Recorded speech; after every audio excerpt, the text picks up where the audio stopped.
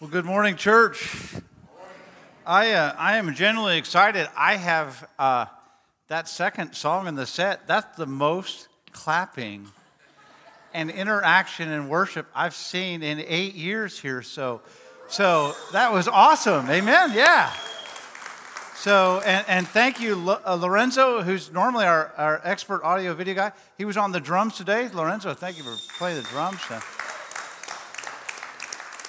He's one of those guys that makes you just sick. He's got so much talent. He can do anything, play every instrument. And I want to also give a big shout out to a couple people on the front row who were not here last week because they were making their vows and making lovey-do faces at each other.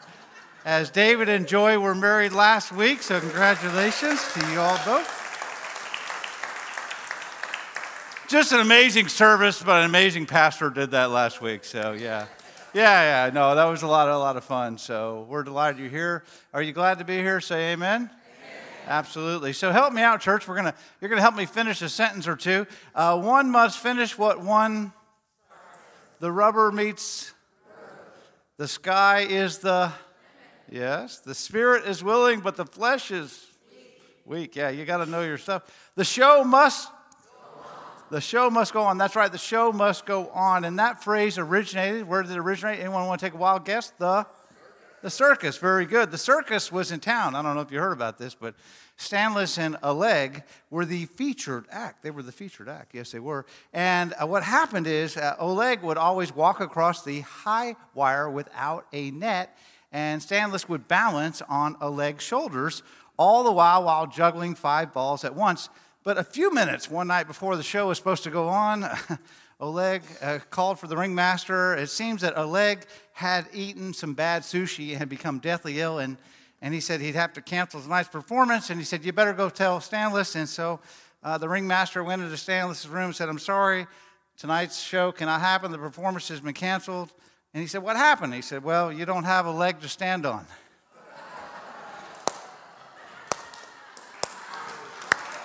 Yeah, this is what you pay me to come up with all week, really.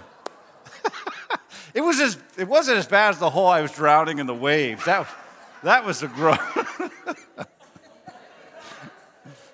Miriam told the best groaner of all year on that one right there. So in real life, how many of you ever been to the circus? Huh? Anyone been to the circus? Yeah. The circus is dangerous, right? I mean, there's guys flying around, trapeze artists. You got the lions, you got the tigers, you got the bears, you got all this sort of thing going on. And the phrase, the show must go on, I love that phrase because that was like, hey, if I got to be the ringmaster, I'm going to do it. We're not going to let anything stop the show. Let's be that kind of people. We're going to give what people came here for, we're going to give them what they came here for. No matter what happens, the show must go on. And that spirit of never say quit, we've got to adapt, right? We've got to keep going on. That never say die spirit, we're going to figure out a way to do it. That's actually a very Christian spirit, is it not? Amen? I think so. My mentor used to say to me when facing a challenge, do not easily leave. When you think about that, right? Because there's oftentimes lessons when we stay. So over the long haul, leaving easily has a tendency to produce people who have a pattern of giving up. So do not easily leave. So if you're dealing with challenging situations, hear this, do not easily leave, right? Amen? All right, so let's not get discouraged. Let's not get jaded. Let's stay sweet. Let's stay spunky, right? Let's stay hungry. The show must go on. Could you just tell 2 or 3 people around you right now, the show must go on? Go ahead and say that right now. All right.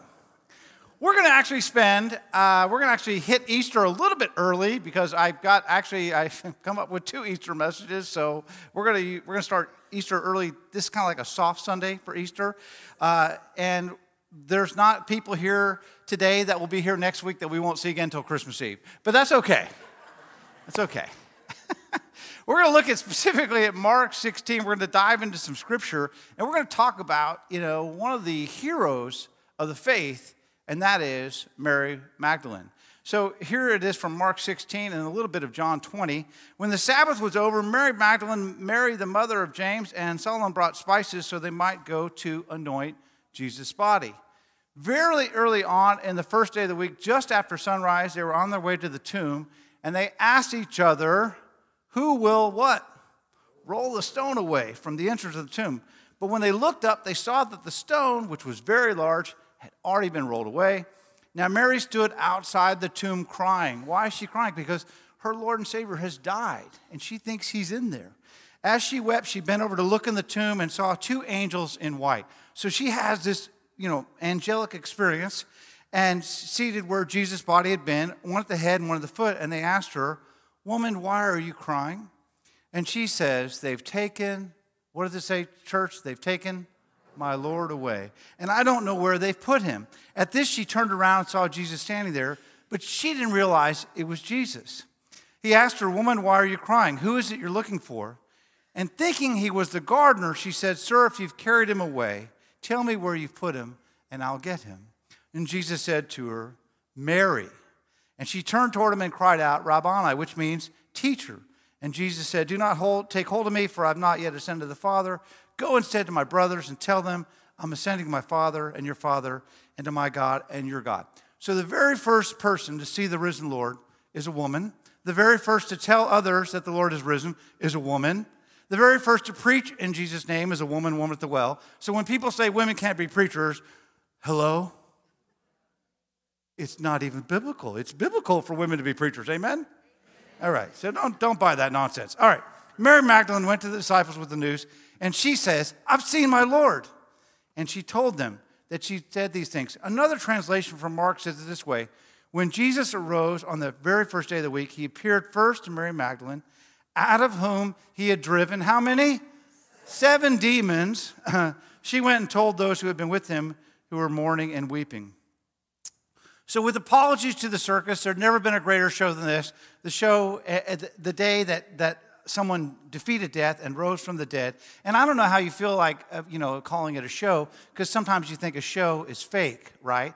But if you look up the word show, the definition of the word show actually means a display or a spectacle. And Paul literally says in Scripture, when Christ arose, there was a spectacle that took place, not only on earth, but in heaven, in the corridors of eternity. It's Christ's victory over death that can give us hope no matter what we face in life. Amen? This is where we get excited and we go, amen. All right. For this great show, I want to share with you that Mary Magdalene had a front row seat.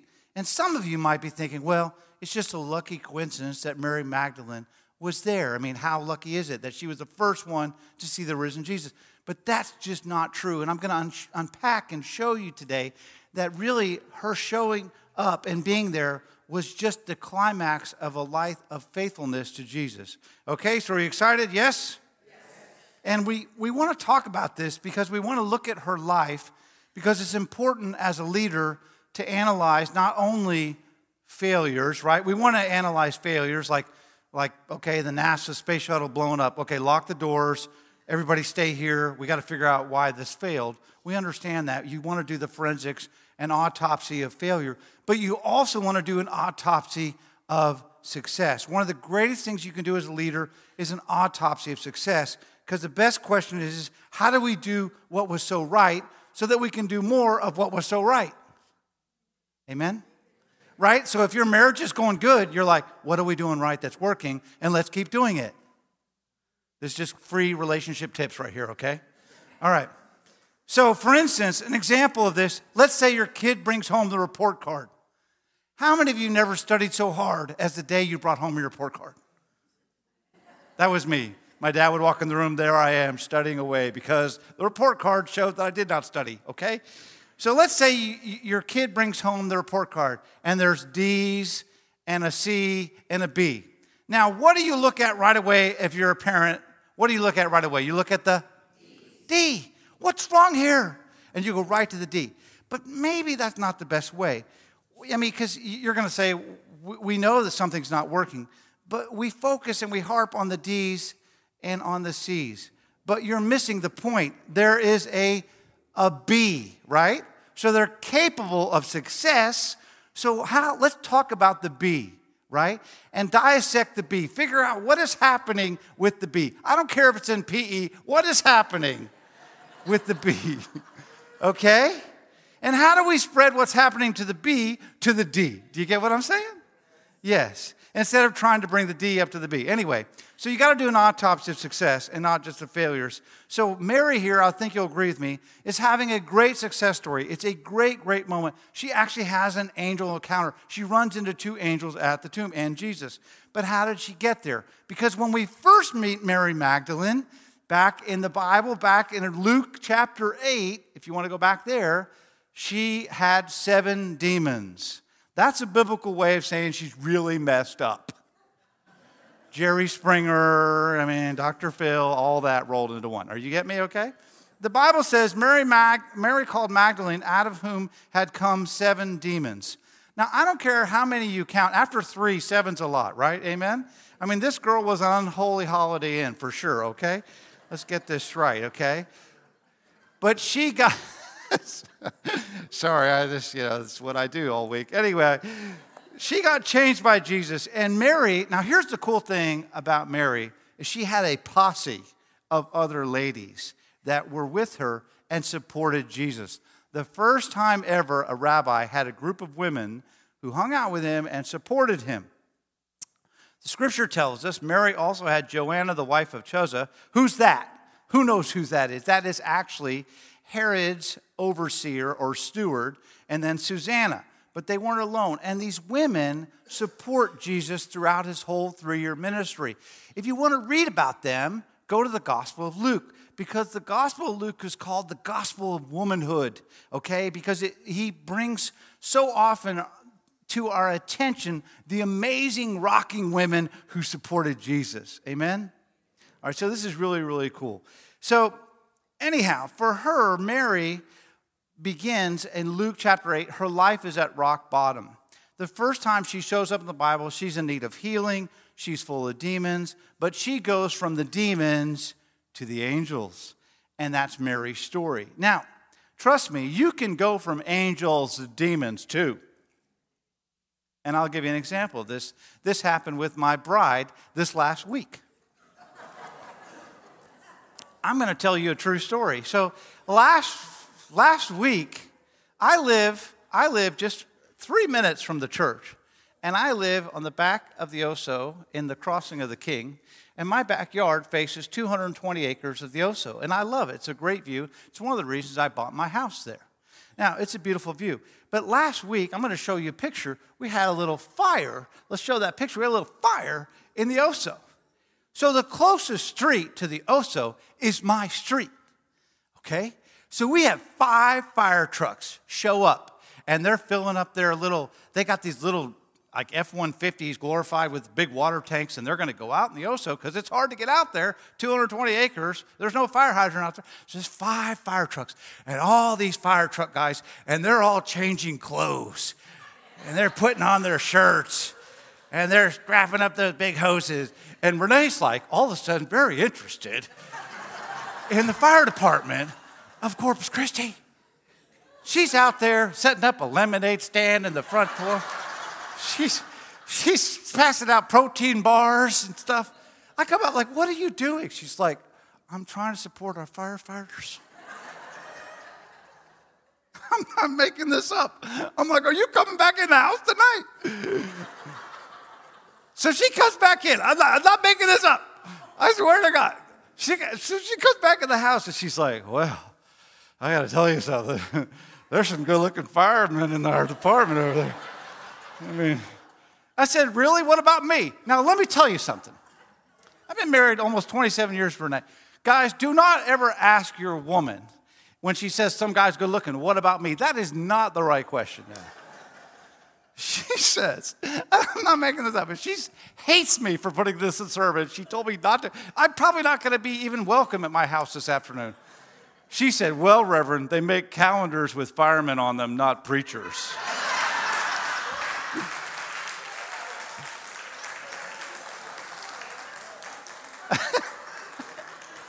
So, I'm going to make a calendar for any pastors out there.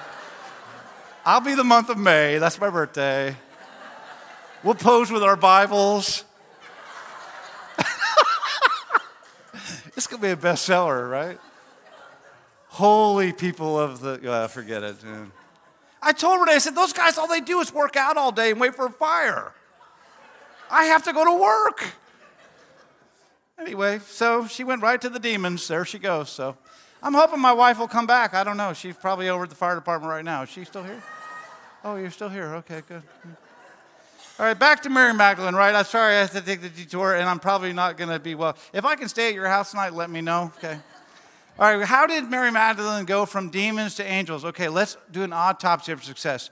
First thing she showed is she showed gratitude. She showed gratitude. That's number one. There's going to be 7 because there's seven demons. How many of you wish you only had 2 demons, right? How much shorter sermon? Forget it. Anyway, she showed gratitude.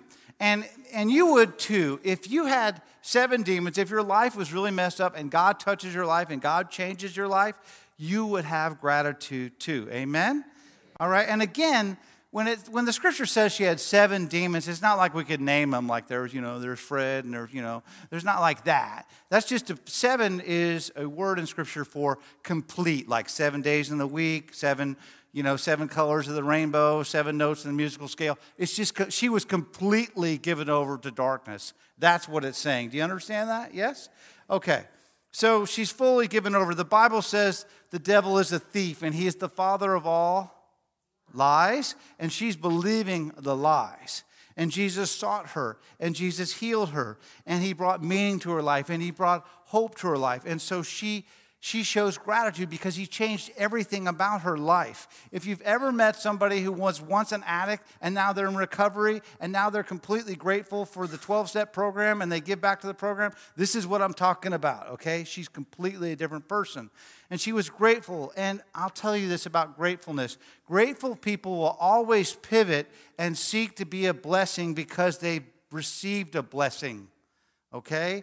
Gratitude is never silent. Gratitude is never invisible. It's not like, well, you don't know my heart. I'm very grateful inside. You don't know. No. If you're grateful, you will speak up. If you're grateful, you will show up. If you're grateful, you will stand up. She didn't just say thanks to Jesus. She said, how can I help? What can I do? What needs to happen, Jesus? And she said, you know what? It's not free to get the gospel out. You need resources. Great. I've got gifts. I've got blessings. I've got resources. You gave me salvation. I've got money. I'm going to share that. I couldn't save myself, so I'm going to help save other people. I want people to be touched like I've been touched. That's gratitude in action. Amen? All right.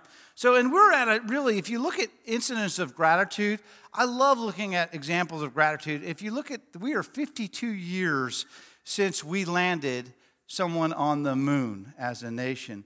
And I know it's a controversial thing, and there's people more than ever that don't believe we landed people on the moon. There's a lot of conspiracies about this. And I know there's a lot of people that don't even believe there's a moon and stuff like this. I mean, and coincidentally not, the rate of people purchasing edibles and consuming edibles is also going up. I don't know if it's correlational. Anyhow, but 52 years ago, think about that. For the first time in human history, someone stepped on the moon. And what I love about that is that when people get together and they outrageously pursue a collective mission, things can get accomplished. But I also love that when Neil Armstrong, for the first time, took that step on the moon, he had in his pocket a piece of the airplane wing from the Wright brothers' plane. Isn't that cool? That's such cool. Now you think about that for a second, because 66 years before that moon landing took place, Wilbur and Orville Wright, December 17th in 1903, flew their plane for the very first time, and they made it 120 feet. That flight lasted 12 seconds, but it was history altering as those 2 bicycle makers who had no business, they were preachers' kids, and their dad told them to quit messing around with airplanes, who had no business beating all the avionic experts who were mostly in Europe. They had no business doing what they did, but they defied the odds, and man flew for the first time. And then 66 years later, we went from a 120-foot flight to a 250,000-mile voyage to the moon. Never flown before in all of history, and only 66 years later, we go from flying for the first time to flying, 238,000 miles. And when Neil Armstrong landed on the moon with a piece of the wing of the airplane in his pocket, he was saying humbly, the only reason I'm here is because what came before us, and that was gratitude. And here's really what's cool. And I just read this article. When I wrote this, it was like, a week ago. And then this last week on Friday, they said the Mars rover that landed on Mars also has a piece of the airplane wing from the Wright brothers. How cool is that? But that's gratitude, right? That we just didn't arrive. There are people that we kind of step on their shoulders. And that's true in terms of faith, right? So when Mary showed up at the tomb with spices, she was being grateful. Because when she showed up at the tomb to prepare Jesus' body with spices, spices are not free. She shows up at the tomb and her arms are full of the most expensive thing she could buy, spices, okay? And she's like, I'm going to do more. I know Joseph of Arimathea and Nicodemus hastily wrapped Jesus' body up, but he's going to get wrapped better than that. And Mary spent the whole Sabbath day scheming and planning of how she could give even more to Jesus, even in his death. And early in the morning, despite the risk, she shows up with those spices with more on her hands. Why? Because she is grateful. And we could see it all her life. Second thing, she showed resilience. The show must go on.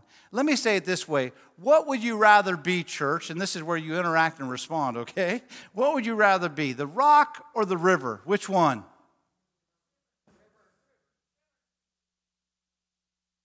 You want to be the river. Absolutely, you want to be the river. Because the rock's victory against the river is only temporary. Amen? Mary was like a river, not a rock. Going through something like she went through, she was demon-possessed. She was at her darkest. She was completely given over to it. It is easy to be, go through a time of darkness, a time of grief, or any time like that, and to get stuck there, right? I have a friend of mine, he lost his wife 25 years ago. If you talk to him about it, it's like she died just a minute ago. And I'm not saying that grief is not terrible and tragic. I understand, I teach courses on it. But at some point, right? I know I have another friend, and he's like, well, I used to have a drinking problem. I used to really be a drunk. I used to drink. Boy, I used to put down so many beers, and then I chased it with more tequila. And he just talks all the time about what an alcoholic and all this raging alcoholic stories. And the whole time he's telling me this, he just won't ever shut up about it. Eventually, I'm like, I need a drink.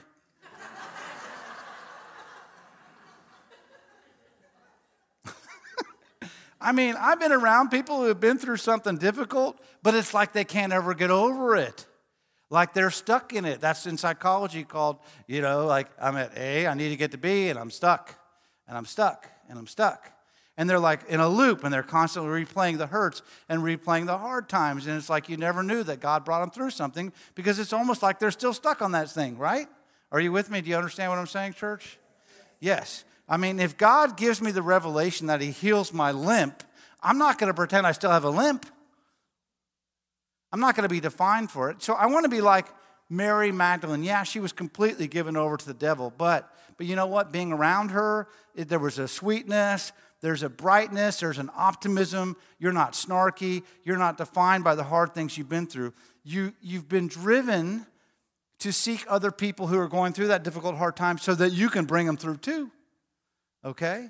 So, and I like this. You can actually see this throughout Scripture. Shadrach, Meshach, and Abednego, right? They went into the fiery furnace, right? But in fact, if you look at the Bible in their story, it says they came out of their trial and they didn't even smell like smoke. I get near a campfire, I smell like smoke, right? And you wash your hair 4 times, it still smells like smoke. But you could be around them, and the Scripture says you could not smell the smokiness of their trial. I love that. Right? May God help us not to be people who go around with a chip on our shoulder, who just want to say, well, 3 years ago this happened to me, and, that's all I'm about now. And you're like, well, have you moved on? Has God brought? Oh, yeah, God brought me through it, but you couldn't tell. That was not Mary Magdalene. She did not have a victim mentality. Do you understand what I'm saying? Because you cannot be a victim and a victor at the same time. And this woman was more than a conqueror. God has never given up on you, so who are you to give up on you? Hello? I'm not sure this mic's working. You know the word, again, you see this all through Scripture. The word Moses means drawn out. He got his name because he was drawn out of the river. Okay? That's what it literally means, okay? He went through such a hard upbringing, Moses did, that even as a baby, the safest thing his parents could do for him, now you think about this as a parent, the safest thing his parents could do for him was to put him in a crocodile-infested river in a basket. They had a lot of choices. That was their safest choice. And he was raised in the home of someone who tried to kill him. He had to call his mother nurse a nanny, and the daughter of a person who wanted to kill him more than anybody was who he called mom. This is a very expensive therapy bill, is what we're talking about here. But the name Moses, he walked forward with the rest of his life, was drawn out. My question to you is, are you allowing your name to be put in? He didn't take his name from, I had to be put in the river. He'd taken his name from, I had been drawn out of the river. So you've been through some hard things, but heaven help us to be a people who we call ourselves redeemed, called out, drawn out, saved, called love. Let's not be people who say, I'm called forgotten, or I was called neglected, or I'm called molested, or I'm called abandoned, or I'm called divorced. I'm saying let's not take our identity from what we've been through, but who we've been called to. Amen? All right? Sermon in a sentence, treasures actually lie hidden in trials. You can find treasures in trials, but nobody wants trials. You grow the most spiritually when you're going through difficult times, but nobody says, Lord, send me through difficult times. Mary found the treasure of who she could be in overcoming the trials of her past. And that's what she was. She was resilient. And I also see that she showed her work. How many of you hated it when teachers said, you got to show your work? Always in math class. There I was, Adam Chapman. Come on, Adam, move your elbow so I can pass. I need to cheat. Thank God for Adam Chapman. If it wasn't for Adam Chapman, I would not have passed geometry. And it's a different Adam Chapman than the one you're thinking of in our church. I don't know how he did in geometry. Adam, were you good in geometry? I would have cheated off you too. Okay, there you go. She showed her work. What's the answer? 43. Show your work. How'd you come up with it? Well, I came up with it because of Adam. That was never a good answer in class, right? But you want to see my scratch paper? That's a problem. I don't have any scratches. Mary showed her work. In fact, she showed up at work, and that's what allowed her to shine so bright. A little bit about her that's really important. Magdalene was not her last name, okay? And that's probably to a lot of people's confusion. They think Mary Magdalene. They're like, oh, Mary Magdalene, that's her last name. A lot of times that happens, but in the Bible they had a different culture. It's only recently we started having last names. Like Jesus, I run into this all the time. His last name wasn't Christ. It's not like there was a Mary Christ and a Joseph Christ and they had a baby and his name was Jesus Christ, okay? Christ is his title, like Messiah, anointed one. It's like doctor or governor, okay?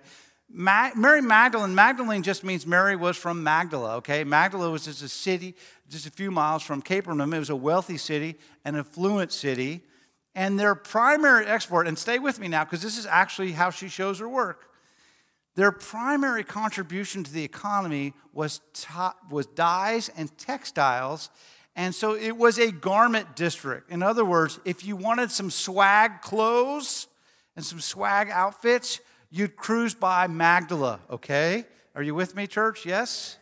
So Mary Versace is obviously a big part of this community because she's not just called Mary Magdalene. In many parts of the gospel, she's called Mary the Magdalene. And scholars say that she became synonymous with the exports of this city. In other words, she was known for the success and affluence of Magdala that made it a posh place to live, okay? So this is not Leopard Street, okay? This is Ocean Drive, okay? This is Beverly Hills, right? Mary lived and worked on Ocean Drive. So Mary the Magdalene, which is probably not how you pictured her before because she's like had 7 demons, right? But because when you think of someone who's got 7 demons, you think of someone who's under the bridge jonesing for heroin. You don't think of someone in the penthouse. But the reality is both of them need Jesus. And here she is, not wondering where her next meal is going to come from. She was living large. She was a clothing dealer. And in that condition, though, she was still full of darkness. We tend to think of people that who make it or who have made it in terms of like they're immune to something that we all need.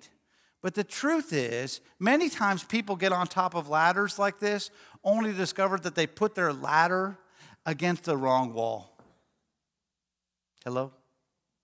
So she was very successful even though she was given over to darkness.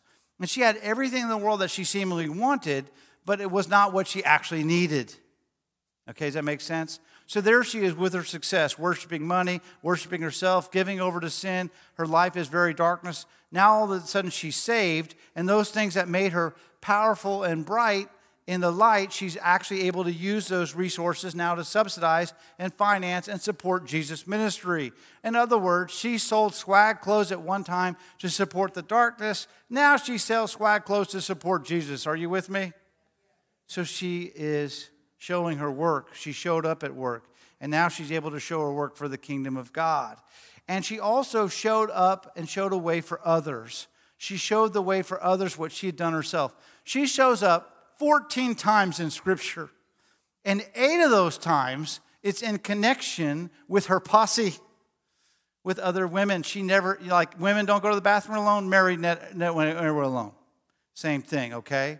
She always had a posse. Why? Because she was influential. She was a born leader. She was magnetic. She was charismatic. When you got around her, you wanted to be with her. She was one of those people. She had that ability. She was high on the woo factor. You ever done a woo factor and see how high she is? Some of you are like, what does that mean? Anyway, do a personality test. Anyhow, how does Mary wear her clothes? We want to wear her clothes like Mary. She was a trendsetter. She was influential. And those things that were once used in a dark way when she was controlled by the devil, different now. Now that Jesus has the wheel of her life, she's using those things to serve Jesus together. Are you with me, church? Say amen. Amen. All right. Okay. So Mary was always organizing the crew. Doesn't matter where we're going, let's follow Mary. She's going to church, I'm not going alone. Mary's watching on YouTube, we're going to watch on YouTube, right? Mary's got a lot of Twitter followers, okay? You're with me? All right. Now, one tiny example of this, because you're saying, well, how do you know this? Well, there's an example of this. We're listed that Joanna is the wife of Chuza. Who's Chuza? Well, that's Herod's steward. Are you still with me? Say amen. Because we're going to go, this is where Renee says, you're going to lose people. I'm like, get back to the firemen, okay? Get away. Anyhow, this is Herod's steward. Who's Herod? Well, Herod is always the king. This specific Herod was Antipas, who was the son of Herod the Great, who was, when Jesus was born, the same king that tried to kill Jesus when he was a baby, Moses style, and his son Antipas, who's right now currently the king, whose steward's name was Chuza, is the same Herod who had, of case, John the Baptist's head cut off, Jesus' cousin. That's a lot to unpack. But basically, the steward of Herod's is managing his real estate portfolio. He was the steward of the king, took care of things for him, right? So the steward of the king, would you think that'd be a pretty good paid position? Yes. A highly placed individual? Yes.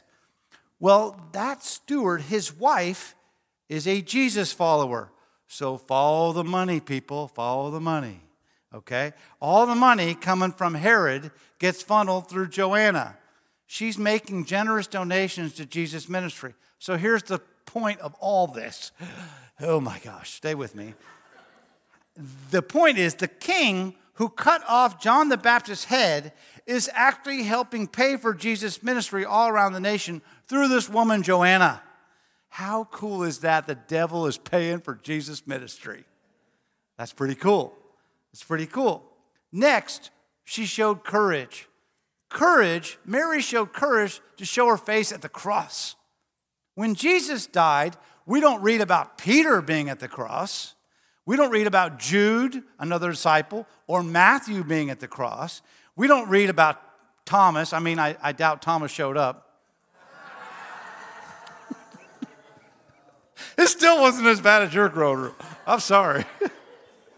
In fact, there's only one disciple that showed up at the cross. There's only one male disciple that showed up at the cross. There was female disciples, and that is John, the one who called himself the beloved, loved by Jesus. Then the scripture says, then she came and ran to Simon Peter, another disciple whom Jesus loved. That was John's nickname for himself, the one whom Jesus loved, which, by the way, I encourage you to steal right away. Who are you? You're someone who's loved by Jesus. John so internalized Jesus' love that whenever he talked about himself, he was like, I'm someone who's loved by Jesus. What's your name? I'm someone who's loved by Jesus. Could there be a more powerful way to let your life be summed up than I am someone who Jesus loves? It's powerful. And what's your story? I'm loved by Jesus. What else? Well, I don't know a lot about, but I know that Jesus loves me. What's the most important thing about me? Well, Jesus loves me. And I think that preaches pretty powerfully that the one who was marked by love is the one who shows up at the cross.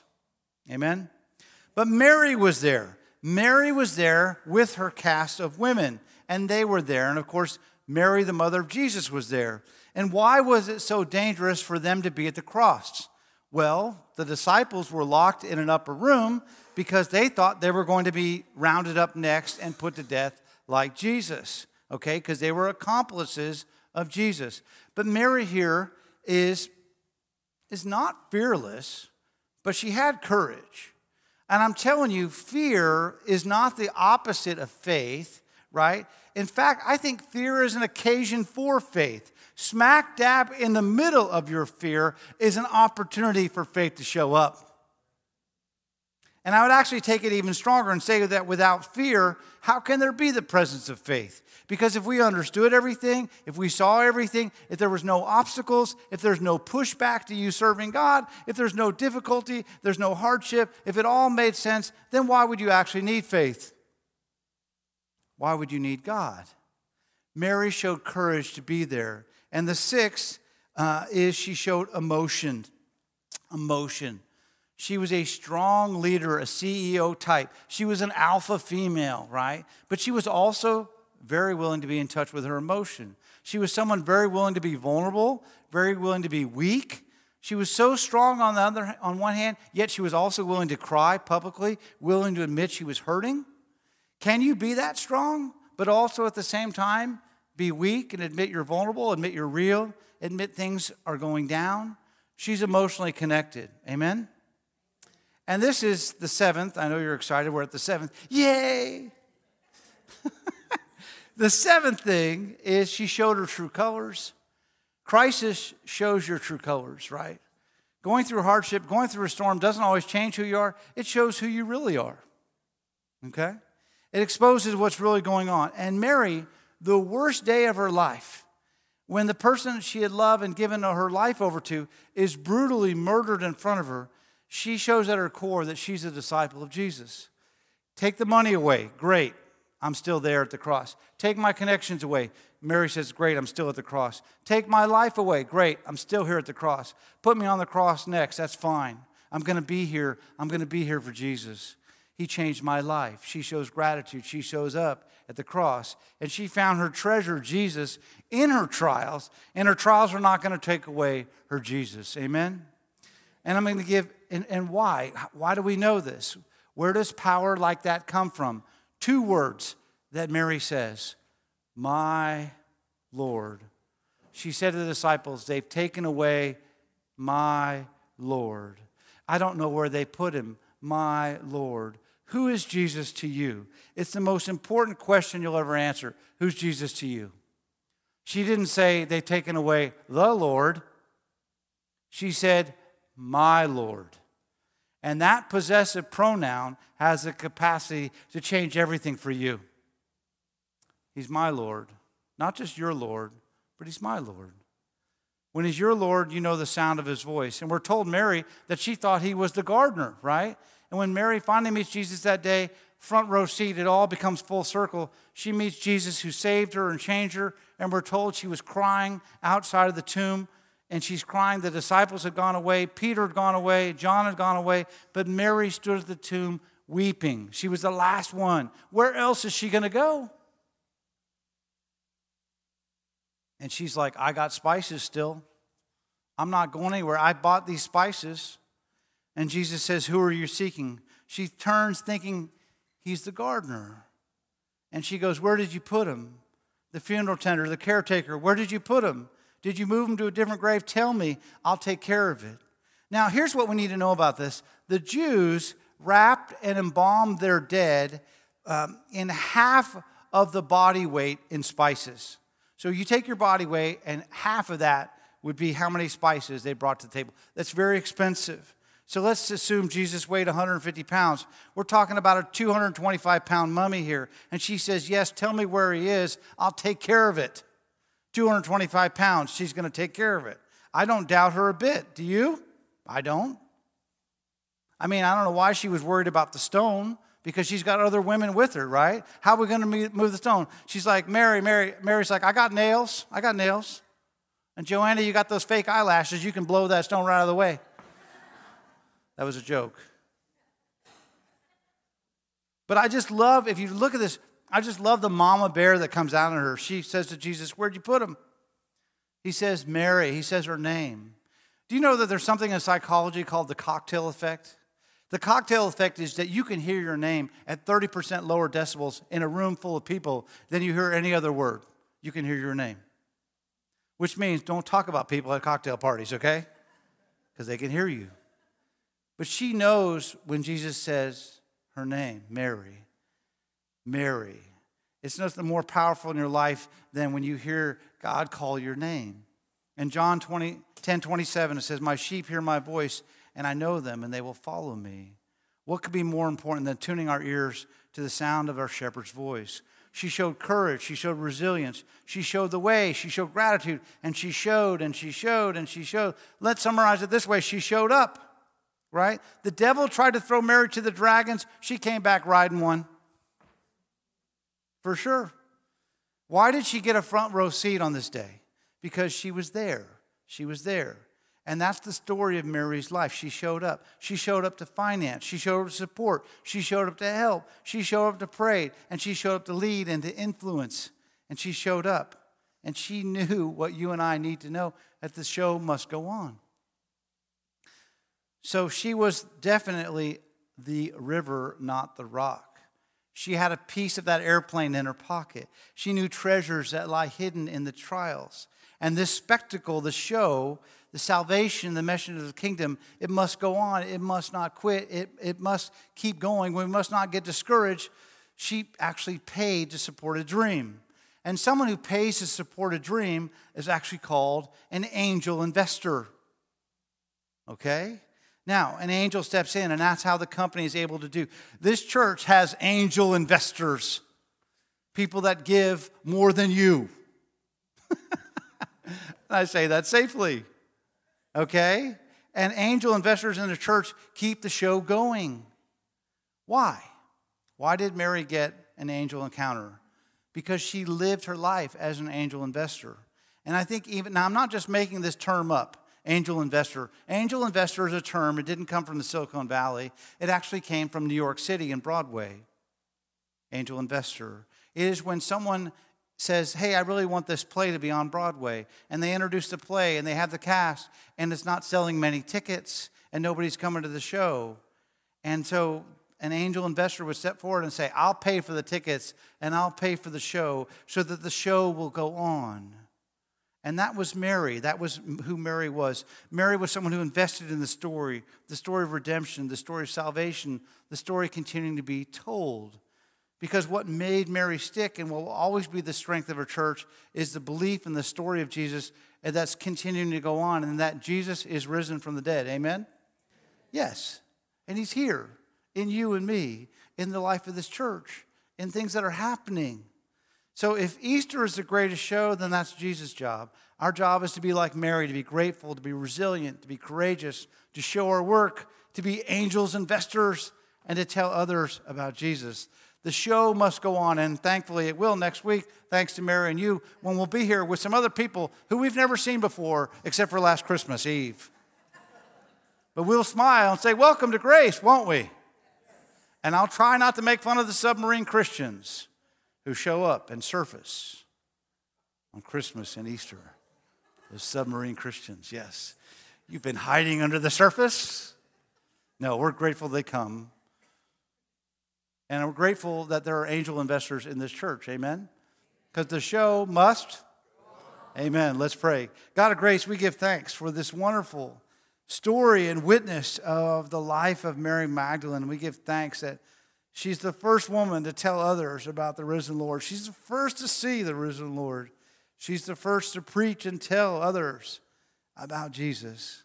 We give thanks, and that's what makes it so believable, God, that this Bible, which was written in patriarchal times, has a woman starring as the role. And you know that these men who wrote these words inspired by the Holy Spirit did not want to write those words, but they did because it's the truth. And the truth will prevail, and the truth will set us free. The show will go on because Jesus is raised from the dead, and we give thanks for that.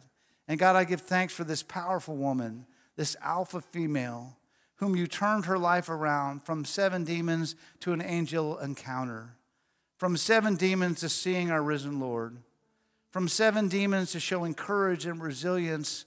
She is the river, not the rock. Lord, help us to have that sort of faith, to believe as she believed, to be an angel investor, to be someone who makes sure that the ministry of Jesus Christ and the word continues to get out in our very lives, in what we do and what we say. We pray this in the name of the risen Lord, who taught us as we say now together, Our Father, who art in heaven, hallowed be thy name. Thy kingdom come, thy will be done, on earth as in heaven. Give us this day our daily bread, and forgive us our debts, as we forgive our debtors. And lead us not in temptation, but deliver us from evil. For thine is the kingdom, the power, and the glory forever. Amen. Thank you so much for joining us at Grace Presbyterian Church. We hope and we trust that this message was a blessing and gave you much encouragement as you face today. At Grace Presbyterian Church, we are a church family that welcomes everyone who welcomes everyone, and we would love to welcome you.